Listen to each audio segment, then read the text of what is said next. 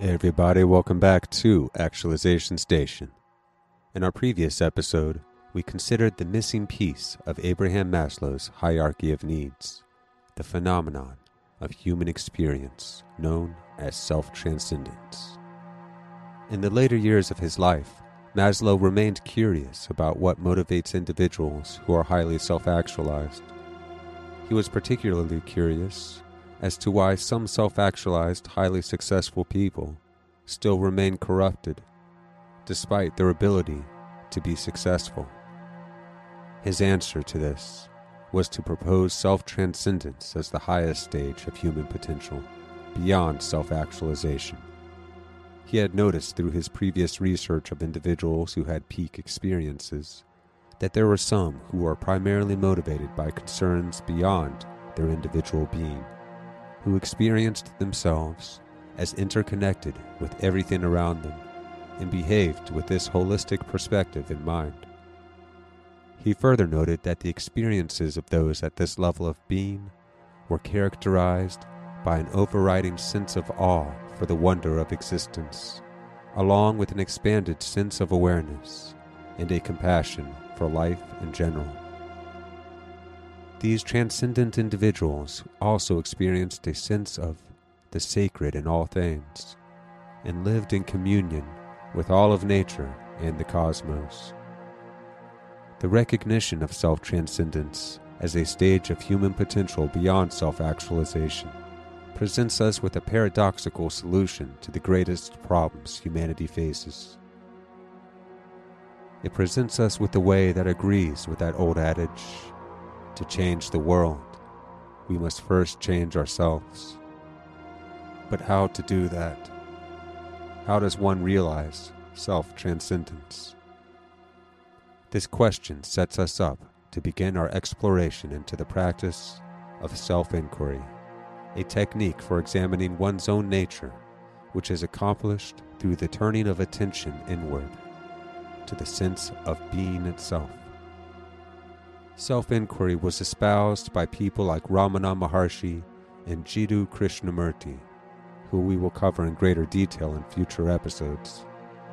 For now, let's briefly introduce them both and their insights relating to the practice of self-inquiry, as self-inquiry presents us with a particularly direct path to the realization of one's true and self-transcendent nature. Ramana Maharshi, born in 1879, was a teacher in India who became well known during the 20th century following a powerful episode he experienced as a young man in which he watched himself dying. Though Ramana did not die, despite the feeling that he had, for his body remained alive.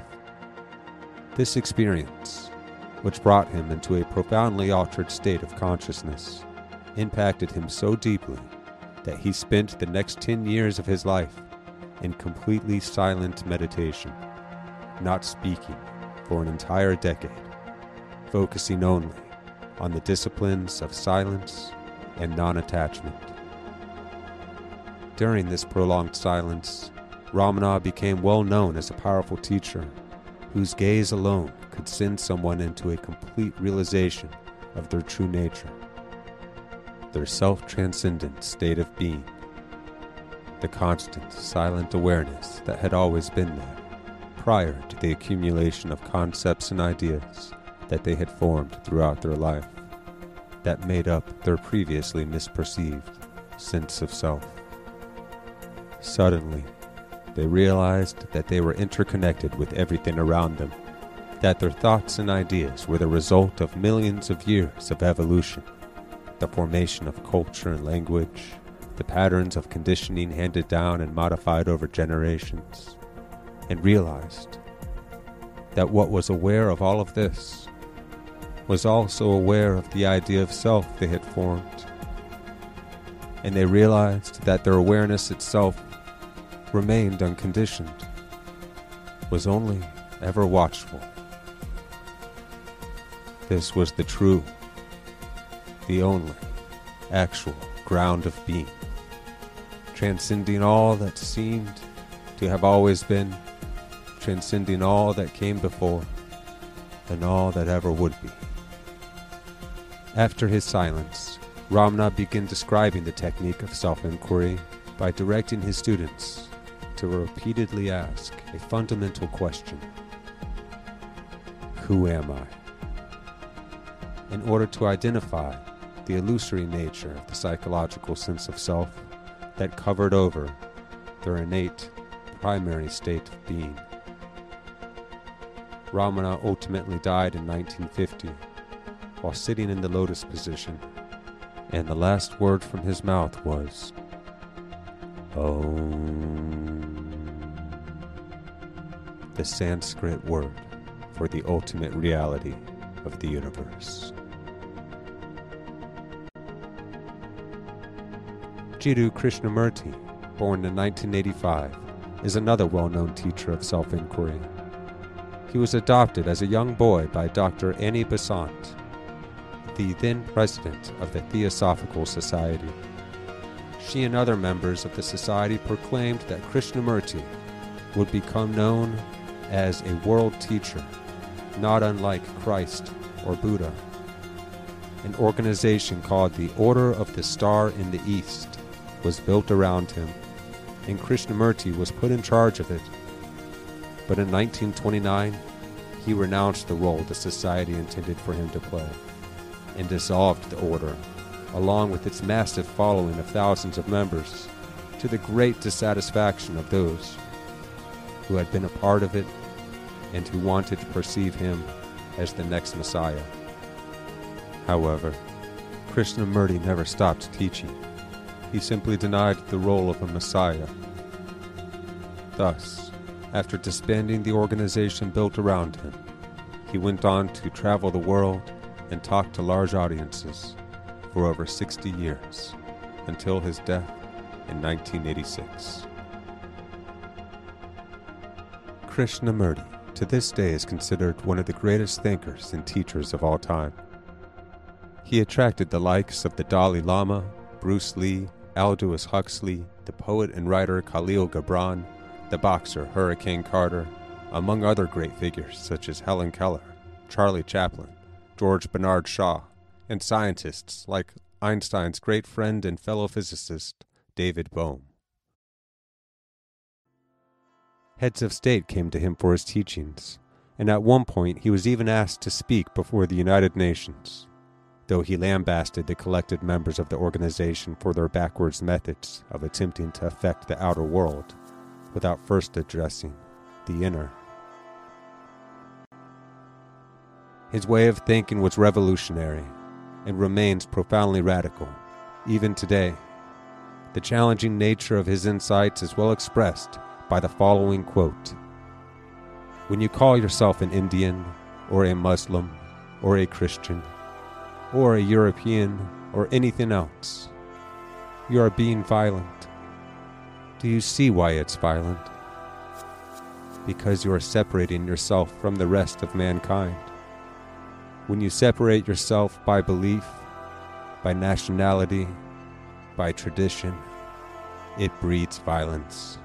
So a man who is seeking to understand violence does not belong to any country, to any religion, to any political party or partial system. He is concerned with the total understanding of mankind." Einstein himself seemed to recognize the value of this insight as well, for when interviewed regarding how he identified himself, he stated, "I am by heritage a Jew, by citizenship a Swiss, and by makeup a human being, and only a human being, without any special attachment to any state or national entity whatsoever." And as previously noted, Maslow identified self-transcendent people as autonomous individuals, independent from both the culture and environment around them. Maslow further described self-transcendent individuals as ones who seek to further a cause beyond the personal self, who experience a communion with the world around them that supersedes nationality, ethnicity, politics, and religion. As the late great neurologist and Holocaust survivor Viktor Frankl once said, "The more one forgets himself, by giving himself to a cause to serve or another person to love, the more human he is, and the more he actualizes himself. Self-actualization is possible only as a side effect of self-transcendence. From Frankl's insights here, we can see how true self-actualization is only possible through the realization of self-transcendence. Otherwise, it goes astray, and the self-actualizing individual, while being highly successful, remains in danger of acting selfishly. We cannot fully integrate as whole human beings until we recognize the communion between ourselves and the whole of reality. The implications of what's possible, if we move forward courageously, are beyond our ability to imagine. If we commit to inquiring together into the very nature of our perceptions and notions and favored ideas, and allow the actual nature of reality to present itself just as it is, we may see before our definitions, before our thoughts and judgments, conceptions and preferences, behind and before and throughout it all, that immaculate stillness of completely open, clear, unconditional love that accepts all things just as they are. For the primary nature of awareness is all acceptance, and it is here, in the I am, before the addition of I am this or I am that, before all ideation, just the sense of I, just the sense of am, just beingness itself. Notice how it is completely open, is purely aware of all sensations and thoughts and emotions as they appear. It does not need to be articulated. It does not need to be comprehended.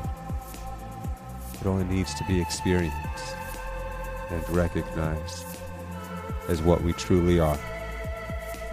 In doing so, we may see ourselves in the entire world as an inexorable part of all that has ever been, all that has accumulated, yet remains spacious and all-pervasive as existence itself.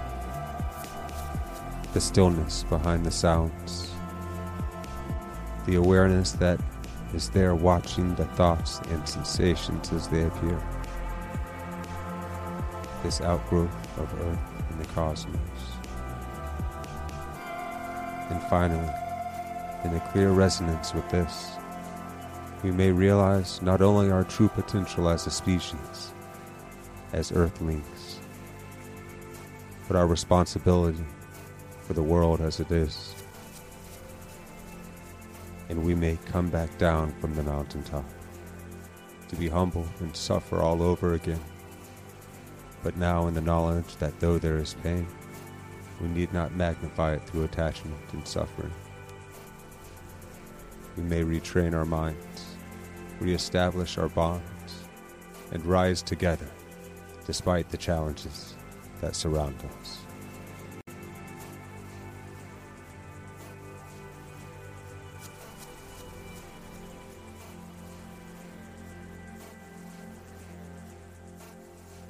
To this day, Christ's Sermon on the Mount remains wise beyond expression, so well articulated that it has survived through the generations. What a society we could have if we as individuals committed to so high a calling. For Christ's calling asks us to see beyond an eye for an eye, to not resist another's evil, but to turn the other cheek. Beyond this, he taught that we should love our enemies and pray for those who persecute us. He asked us not to judge others, but to recognize our own inconsistencies and work on ourselves instead. Buddha's Four Noble Truths opens humanity to a higher way of being as well, that recognizes the suffering of life as being directly related to our attachments, cravings, and wanting. The cure for this suffering, Buddha notes, can only be found in the cessation of attachment, which opens us to unconditional love and a wisdom that penetrates all. Now we may comprehend Jiddu Krishnamurti's quote with better understanding of what he meant by it. When you call yourself an Indian, or a Muslim, or a Christian, or a European, or anything else, you are being violent. Do you see why it's violent? Because you are separating yourself from the rest of mankind. When you separate yourself by belief, by nationality, by tradition, it breeds violence. So a man or a woman who is seeking to understand violence does not belong to any country, to any religion, or any political party or partial system. He is concerned with the total understanding of humankind. Krishnamurti points out to us here how identifying as this or that nationality, practice, or belief system divides us in our thinking. By doing so, it is inevitable that we break off into fragments and warring tribes. We see those not party to our belief system as others, as dangers that we must fight. Through our conditioning, we become identified and attached with our particular culture, and rather than seeing beyond it, we become blinded to the humanity of others. If we truly seek a total understanding of humanity's predisposition for violence, we must recognize how our thinking can separate and divide us. And of course, we seem separate, but are we truly separate from the world? If the ground is taken away from a tree, how can a tree grow? A tree is made of earth and sun, just as we are, descendants of stardust, billions of years old. Paths to self-transcendence, such as self-inquiry, suggest a way forward for humanity that transcends ideology and the divisive patterns of thinking. We may continue to attempt to address the problems of the world by instituting changes in the outer society, expecting changes in our laws and institutions will change the individuals within them.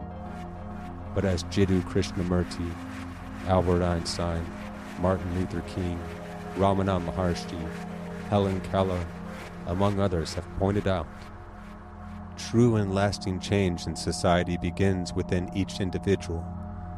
And regardless of how well the outer aspects of society are regulated, no outer revolutions, no changes in law or leadership will have a lasting effect on society itself. For as Krishnamurti so clearly stated, the world is you, and you are the world. Thus, the revolution must begin within. Thank you everybody for joining me on this episode of Actualization Station. In our next in-depth episode, we will continue with Krishnamurti's insights, relating how we quite literally are the world, and the world is us, beyond metaphor and mere expression. And we will learn how to know this experientially, rather than merely intellectually, by learning how to practice self-inquiry in our next guided meditation, which I will release in just a couple of days. So thank you guys for listening, and stay tuned. The first song you heard today was Parallel Worlds, the second was Stainless, and the third, Hypnosis. They were all by the same artist, Alexi V, whose music you can hear at kahvi.org. That's KAHVI.org, a collection of free electronic music from all around the world, provided by the people at scene.org. Check them out.